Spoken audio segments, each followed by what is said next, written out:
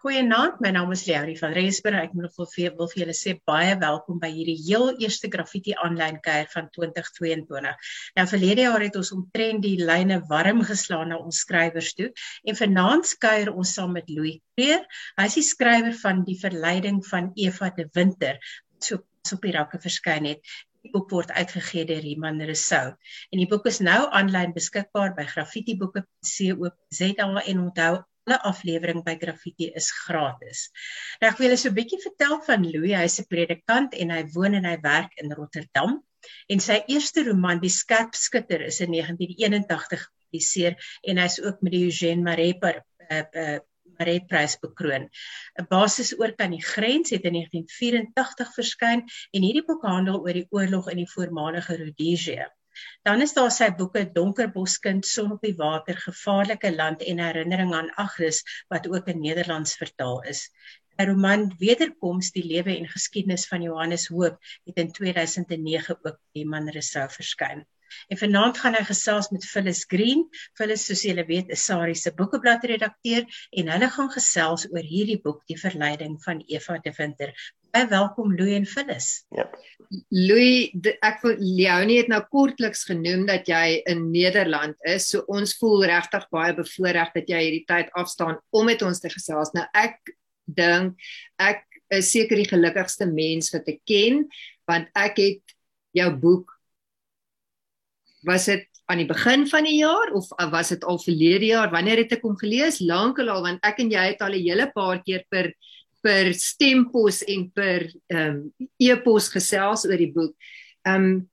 Ek wil so 'n bietjie vra oor jou lewe in Nederland, want dit fascineer my. Hoe het dit gekom dat jy in Nederland is en dat jy nog steeds betrokke is met Afrikaans en dat jy in Afrikaans skryf? Ja, kyk, ek is op sig baie gelukkig hier in Nederland en ek werk hier in 'n gemeente en ek is skipperspredikant. Met ander woorde, ek het 'n baie interessante beroep. Ek werk met mense wat in die binnevaart op die riviere vaar en ons gemeente, ek is baie mal oor gemeente, of ek hou baie van gemeentewerk. Dit is maar soos wat 'n mens gelei word in die lewe en dit was op ons pad. Ons is gelukkig hier, maar jy bly altyd verlang na Suid-Afrika. En my grappie met die Nederlanders en vra hulle, maar waarom woon jy hier in Nederland as jy uit so 'n mooi land kom? Dan sê ek, jy moet nooit in die mooiste land in die wêreld woon nie, want dan kan jy nêrens meer met vakansie. So ek woon en werk hier, maar my groot hoogtepunte is as ek na Suid-Afrika kan gaan en ek probeer so 1 of 2 keer 'n jaar te gaan. Dit laat jou net eenvoudig besef, en ek wil absoluut nie afbreek doen aan Nederland. Dit is goed georganiseer, is 'n rustige land. Is jammer, dit reën 'n bietjie baie en is bietjie koud aan die koue kant, maar dus ek wil nie afbreek doen aan Nederland nie, maar Suid-Afrika is 'n ongelooflik mooi, goeie land.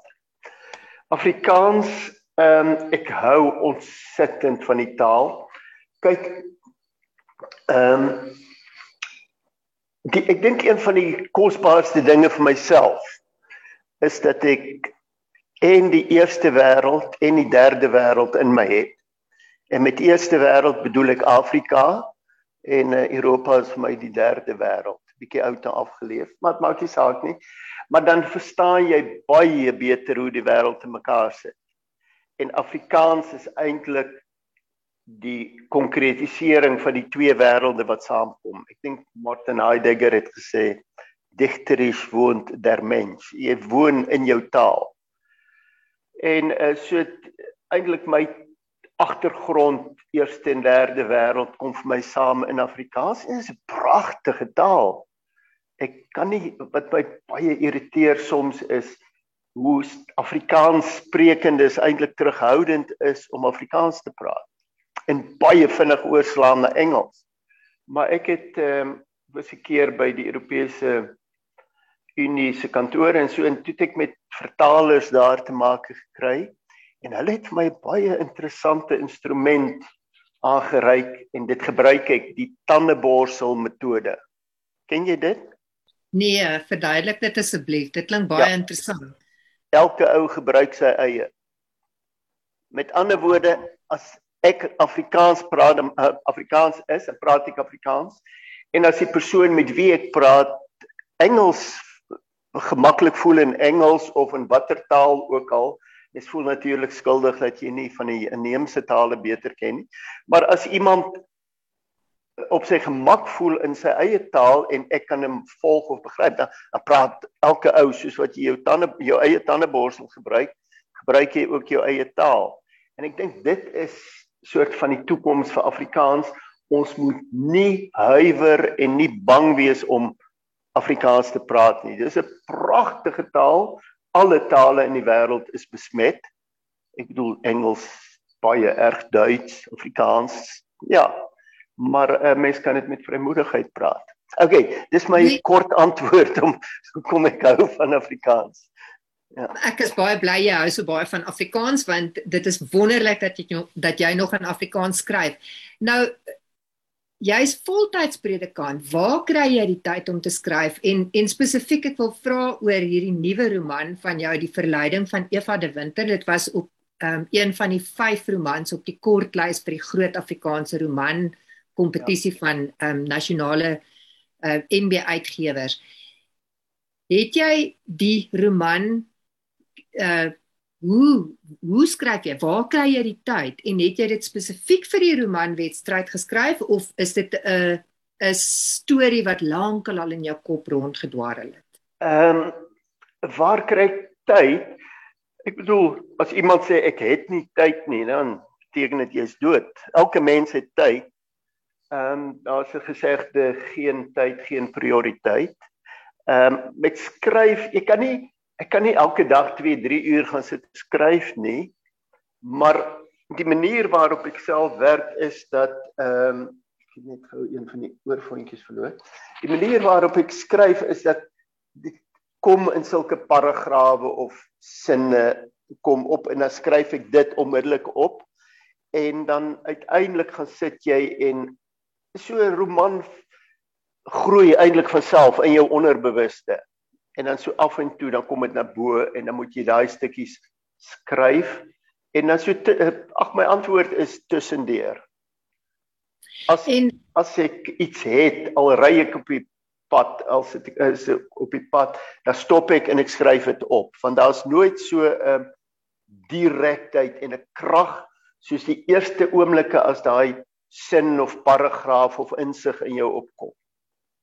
Nou wil ek juist vra, wat was die ding wat hierdie verhaal vir jou begin het? Wat was die vonk, die aanvanklike vonk? Dit het begin met daai openingssin. Miskien was dit die belangrikste kenmerk van hulle huwelik, eerlikheid.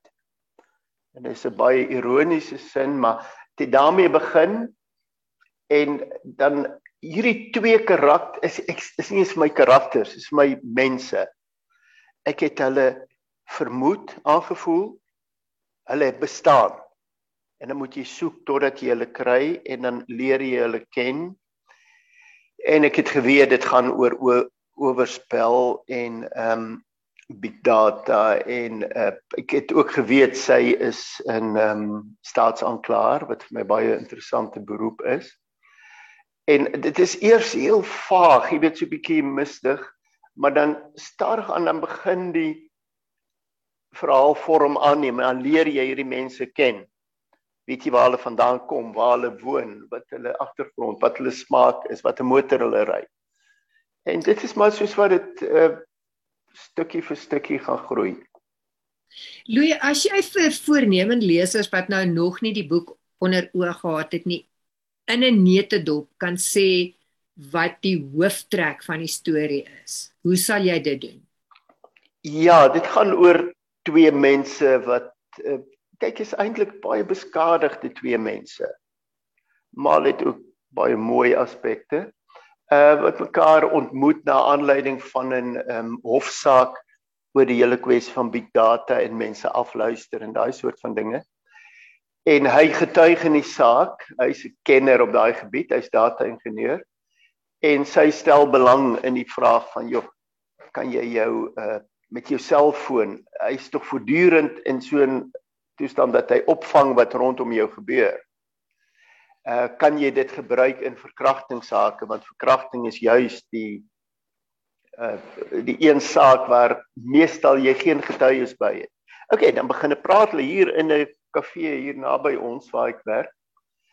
En dan soort van ontstaan daar 'n verhouding baie langsaam en Rotterdam speel ook 'n groot rol. Hulle gaan wandelinge doen in die stad en so en dan kry hulle 'n verhouding en hulle trou, maar is nie jou voor die hand liggende soort van twee mense. Ja, en dan ontmoet sy iemand anders soos dikwels wat agter haar aan is en ja, loop dit gewoon skeef in die huwelik. En sy is ook besig met hofsaake teen farmaseutiese bedrywe of maatskappye. En sy het dit baie moeilik in haar werk en hy is besig met allerlei dinge oor big data. Louis, en dit is die dinge wat my interesseer daarin, ja. Ja, ek wil nou spesifiek vra, eerstens wil ek nou vra oor die karakters of die mense wat jy nou sê, want dit baie insiggewend is die name van die karakters, van die mense. Sy's Eva en hy is Joshua en dan's daar Pieter Laksman. Hoe kies jy name vir karakters? Ja, kyk, as dinge simboliese, so 'n naam, dan dink jy natuurlik, ja, hy gaan sit en dink van, hey, sal goed wees as sy haar naam Eva is, maar dit werk nie so nie. Ek het 6 ander name uitgeprobeer, maar eers as jy die werklike naam van 'n karakter ontdek. 'n Karakter heet, of 'n persoon heet soos sy of hy gedoop is of naam gekry het. Jy kan nie 'n naam vir 'n karakter gaan uitdink nie. Jy werk maar eers met, veral Joshua se naam met hy was lang tyd toe die roman al byna klaar was hy nog naamloos. En toe op 'n dag het ek net besef, dit is sy naam, Joshua. So is maar 'n proses en jy weet as jy die regte naam gekry het. Nou wat vir my fascinerend is, nogal relatief vroeg in die roman word ons deur die manlike verteller, dit is ons leer alles uit Joshua se perspektief ken en hy gee vir ons Eva se naam, maar sy naam, ek het gaan soek waar ek sy naam vir die eerste keer gelees het en dit is op bladsy 120 en sy naam verskyn letterlik net 1 keer in die teks en dit was vir my baie interessant. Is dit, waarom het jy dit so geskryf dat ons amper vir hom as 'n anonieme verteller, ons is deel van hom want hy slee ons mee met die verhaal, maar hy's nooit aan ons voorgestel met 'n naam en 'n van aan die begin van die roman nie. Ons leer dit amper eers aan die einde van die roman ken. Ja, en byna het dit gebeur dat dit heeltemal nie genoem word. Daar is iets, sodra jy iemand 'n naam gee, dan neem jy al 'n bietjie afstand. Dan word hy 'n persoon teenoor jou. Daar is my iets en dit het te maak met hoe die verhaal, die roman ontstaan. Dit is eenvoudig, jy leef vanuit hom. En 'n mens sê baie selde, my naam is dit of dit.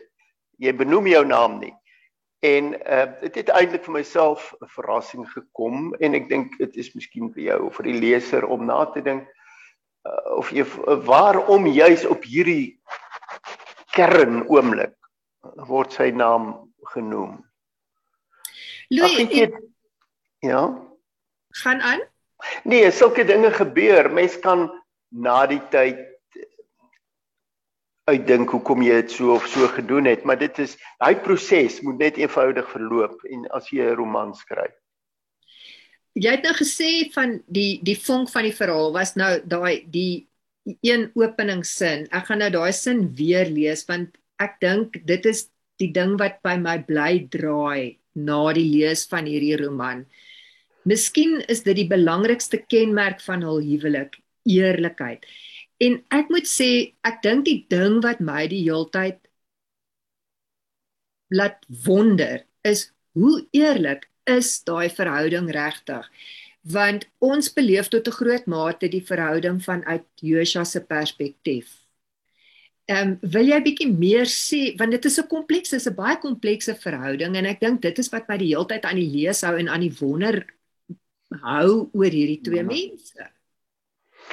Ja, ek het ook al baie nagedink oor daai sin. Ek dink daar sit 'n sekere stuk ironie in, maar dit het ook te maak met 'n soort van 'n moderne huweliksverhouding. En om dit nou maar baie platvloers te verduidelik, ek dink die naaste wat jy daaraan sal kom, dit is die soort eerlikheid van 'n man wat vir sy vrou heel eerlik vertel hoe 'n mooi sekretaresse en aantreklike jong sekretaresse het en haar dan met 'n ontwapenende eerlikheid vra, dink jy sy sal my as te oud beskou vir haar? Jy weet, daai soort van pynlike soort eerlikheid. En natuurlik word so eerlikheid ook nie volgehou nie. Trouwens, ek dink dit is die fascinerende van owerspelige verhoudinge, dat jy leef in 'n leuen. Almal wat daaraan betrokke was, wil sê, dis die ergste daarvan, jy moet voortdurend lieg. En die hele kwessie van leuen en waarheid speel natuurlik baie breë rol in die roman. As dit ook gaan oor big data, as dit ook gaan oor sosiale, of ek kies om dit asosiale media te noem. Jy weet, die soort van manipulasie van die mens. Dis baie belangrike temas. Louis, jy noem nou die ding van big data en dit is vir my eintlik die een van die oorkoepelende temas in die hele roman, want dit is iets wat so aktueel in ons samelewing is, want ek dink wat my ook getref het, is die een ding waar ek gelees het, is spesifiek van hoe erg dit eintlik is, dat enige slim toestel is die heeltyd besig om in te luister na wat jy doen en wat jy sê. En ook die stuk in die verhaal waar jy praat oor stemme wat gekloon word. En dit is net vir my, dit maak my nogal 'n bietjie bang. Moes jy baie navorsing doen oor hierdie aspek van die verhaal en wat spesifiek fascineer jou rondom dit?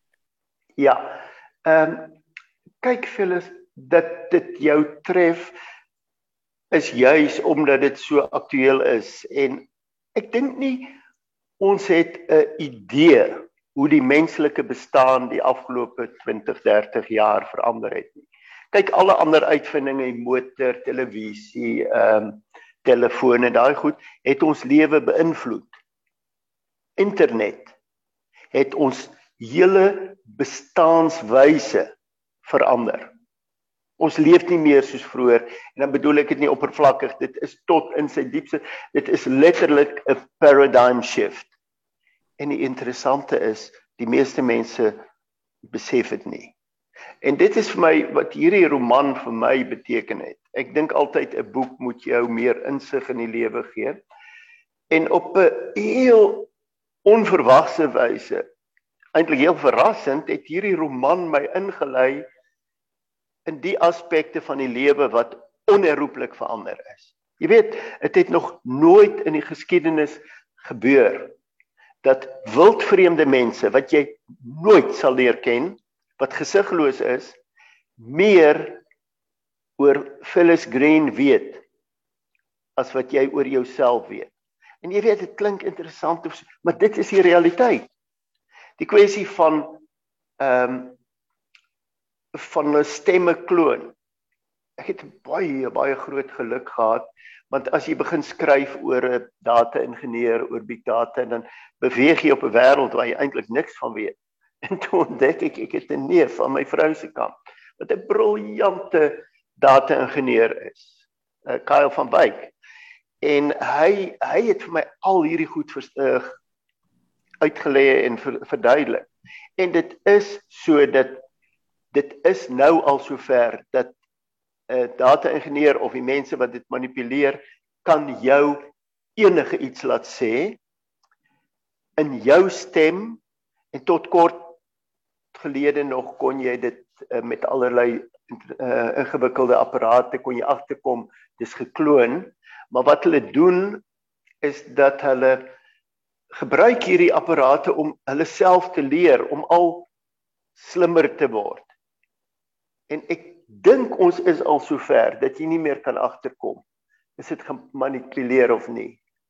En dan kom dit weer, die hele ding waaroor dit in hierdie tyd gaan is oor waarheid. Die waarheid bestaan in die tydsgees nie meer. Ek dink 2-3 jaar gelede was die woord van die jaar post-truth. Met ander woorde, ons is die waarheid verby. Ja, maar dan gaan jy weer 2000 jaar terug. Pilatus het ook aan Jesus gevra toe en verhoor, wat is die waarheid? Daai totale relativering van die waarheid. En dit is nie net intellektueel iets, dis ons bestaan stel die waarheid 'n vraagteken by alle waarhede. Ek moet sê vir my as 'n joernalis is dit nogal iets wat my tipe beroep ook direk raak, is daai ding fake news byvoorbeeld. En dit hou letterlik verband met hoe mense lees op sosiale media en watter tipe stories versprei word. En dat mense amper die eerste ding wat opkom wanneer hulle in hulle rekenaar of op hulle foon ingaan op 'n webwerf, dat hulle die eerste ding aanvaar as die waarheid en nie vra daaroor nie. So ek dink, en daai ding wat jy genoem het van dat ons nooit weer dieselfde leef soos wat ons geleef het nie, dit is inderdaad so. Ek praat gister met 'n vriendin wat vir my vertel hoe opgewonde sy is oor 'n boek wat sy gekry het, wat gaan oor die briewe van iemand wat ontdek is, en waar die hoofkarakter in die roman moet nou besluit, gaan hulle hierdie briewe bekend maak. Dit gaan oor Jane Austen, en dit was my so interessant, want as ek nou dink aan vandag se dae, in vandag se dae gaan niemand 'n roman kan skryf oor iemand se briewe nie, want niemand skryf meer briewe nie. Ja, dit is 'n baie belangrike ding, ja. Dis baie ironies vir my. Die ander ding waaroor ek graag wil hê ons moet gesels is oor Eva, want Eva is regtig 'n baie komplekse karakter. Ek wil net 2 sulke stukke uit die boek lees. Dis nie baie lank nie. Ek dink dit sal 'n bietjie, ek wil praat weer oor die verhouding tussen Josua en Eva, maar meer gefokus op Eva. Die een deel is Josua wat sê, weer die verwondering, waarom sy hom kies. Sy was uit 'n ander kategorie, uit 'n ander wêreld as hy. 'n Wêreld het hy hom voorgestel, bevolk met bewonderaars en aantreklike, suksesvolle kollegas, advokate, prokureurs en juriste. Dan die ander stuk wat ek wil lees is op bladsy 41. Al wat hy kon doen was trou aan haar bly. Terselfdertyd was daar die opwinding om haar te verower. Eendag sou hy haar vertroue wen. Hy sou haar leer verstaan. Hulle sou na mekaar toe groei en hy sou haar geheim ontrafel. Trou, dit was die kern. Haar openbare ministerie was vir hom die geheime ministerie wat hy moes penetreer en ontrafel. Skielik was die dag goed. Hy kon Eva nie pyl nie, maar dit het hom nie meer gehinder nie. Eva was deel van sy lewe en hy was gelukkig. Hy sou sien waar die skip strand, as dit sou strand. So ek dink hieruit kan ons aflei, en as mense die roman ook lees, Josua kyk heeltemal anders na hulle verhouding as wat Eva na hulle verhouding kyk. En jy het aan die begin gesê, hulle is albei beskadigde mense, maar dit is amper asof sy met groter bagasie kom as wat hy kom.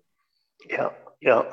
Syne is baie meer voor die hand liggend met iets wat, jy weet, daai onbeskryflike dinge wat soms in iemand se lewe kan gebeur. Maar dit is voor die hand liggend, dit is redelik psigies en eenvoudig om dit te begryp. Maar sy is baie ingewikkelder. En kyk, daar is dit dat jy as skrywer, ek ken haar beter as Joshua haar ken. Ek weet ook, jy kom agter, daar's 'n baie groot eensaamheid ook in haar lewe. En ek dink dit is wat uiteindelik gemaak het, dat sy aansluiting gevind het by Joshua, en dat hulle, dis my interessante ding, nog steeds ontroer dit my ontsettend, dat daai verhouding fout geloop het. Jy weet, dit is die tragiese in die hele lewe van verhoudinge, hoe moeilik dit is om 'n goeie verhouding aan te gaan en te koester en vol te hou.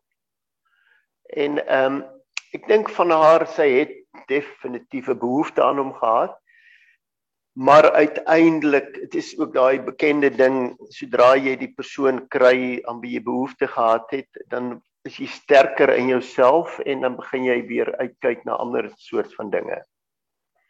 Die ander parallelle storielyn wat baie, of tema wat baie sterk in hierdie roman figureer, is verkrachting. Eva is 'n staatsaanklaer, sy fokus spesifiek vir 'n groot deel van haar lewe op verkrachtingssake. En dit is vir my interessant dat jy die tema van verkrachting aangeroer het as 'n manlike skrywer. Waarom spesifiek wou jy aan hierdie tema aanraak, of was dit net doeteenvoudig iets wat die storie het maar sy loop so geneem? Ja, een oomblik. Kyk, dit is weer die ander soort van tema waar jy meer insig in kry. Ek dink nie die gemiddelde mens, besef hoe ingrypend verkrachting is nie. Dis baie meer as net 'n liggaamlike iemand skade aandoen. Dat verkrachting het 'n geestelike dimensie en maak baie meer stikkend as wat mens ooit besef. Jy het nou weggeraak. As 'n mens behoort jy dit eenvoudig te besef, en dieselfde met abortus. Dit beskadig mense psigies op 'n onbeskryflike wyse. En dit kom jy ook agter, by haar is dit baie onderdruk, verre in haar verlede. Jy vra jou af, wat het eintlik daar gebeur en wat was haar eie aandeel of so, maar dit het haar stikkend gemaak. En dit is baie duidelik. So, ek dink nie mens moet die verskynsel van verkrachting ooit onderskat nie. Louis, en die ander faset vir my wat vir my saamhang met Joshua se verlede en ook met Eva se verlede, is dis amper vir my asof hulle boetedoening doen die hele tyd. Eva, ek dink spesifiek met die feit dat sy met verkrachtingssake werk, dit is amper vir my 'n tipe van 'n, dit kom uit haar verlede en dis 'n tipe van 'n boetedoening. En Joshua se lewe het na die insident wat so radikale impak op sy lewe gehad het hom as mens ook verander. En ek voel, wanneer ek lees, voel ek hierdie mense probeer boete doen die hele tyd. Ja, dit is waar die hele lewe oor gaan, om 'n suiwerheid te bereik, om weer die soort van paradys toestand te bereik, maar het is, ons het dit verspeel, en dit is 'n hele stryd altyd om weer tot, wat ek noem, tot suiwerheid, tot verlossing te kom. En elke ou doen dit op sy eie manier, en dikwels in die poging daartoe rig ons onsself ten gronde. Tenminste, dit gebeur, dis baie keer die geval. Daar is vir my ook daai religieuse tema in die boek. Dit ontdek jy altyd as jy terugkyk van verlos ons van die bose, verlos ons van onsself. Die ander faset waaroor ons moet gesels is oor Eva sy wil graag die groot farmaseutiese maatskappye aanvat. En dit gaan dit hou vir my nogal verband met die pandemie waarin ons is. En dit ek wil juist weet, Het die pandemie enigstens 'n rol gespeel in waarom daai tema in die boek figureer? Die grootste rol wat die pandemie gespeel het, is dat dit my tyd gegee om die roman 'n jaar vroeër klaar te skryf. Ek het nie eintlik so probleme gehad met die hele corona verhaal, maar nee, dit was al daarvoor. Ek was juis bang dat die farmaseute nou die groot redders van die mensdom sal wees en dat jy baie versigtig moet wees om jou bevraagtekening van hulle. Maar dit het toe uiteindelik nie gebleik nie. Nee, wat die farmaseutiese industrie speel 'n baie bedenklike rol. Ek bedoel die oomblik as jy genesing losmaak van menslikheid, dan gaan dit fout. En as dit gaan vir hulle net om winste. En weet, soms dink ek hulle is baie soos ou vrouens wat net die hele dag loop en kla. Hulle kla hoe verskriklik hulle geld hulle bestee aan navorsing en om lewens te red. Maar ek hoor selde 'n joernalis vra, ja, maar hoeveel persent bestee julle nou aan navorsing en die ontwikkeling van medisyne? En ek ken die antwoord, is ongeveer 13%. Maar hoeveel miljarde maak julle wins? En kyk, ek dink veral hier in Nederland is dit 'n nog aktueler saak. Nederlanders is absoluut behep met siekte. Dit is, en die farmaseute is natuurlik baie bly daarmee. Ek sê altyd, as jy nie 'n siekte het nie, sal hulle vir jou een uitvind of ontdek en vir jou.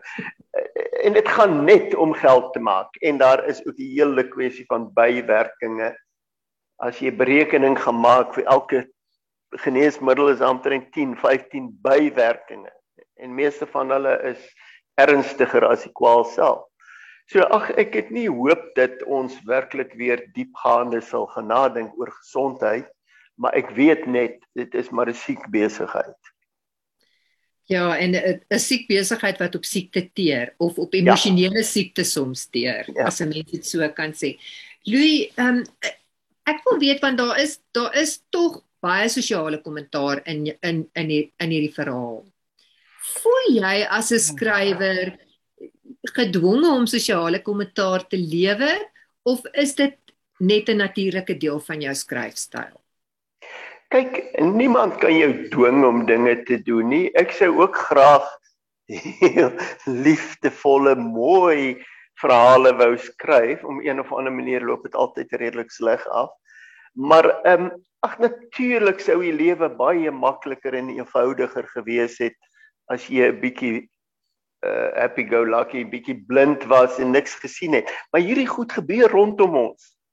Ek bedoel, as jy praat oor verkrachting of oorspel of so, dit is 'n metafoor van hoe die hele wêreld in mekaar sit en hoe mense uitgebuit word en hoe ons gemanipuleer word.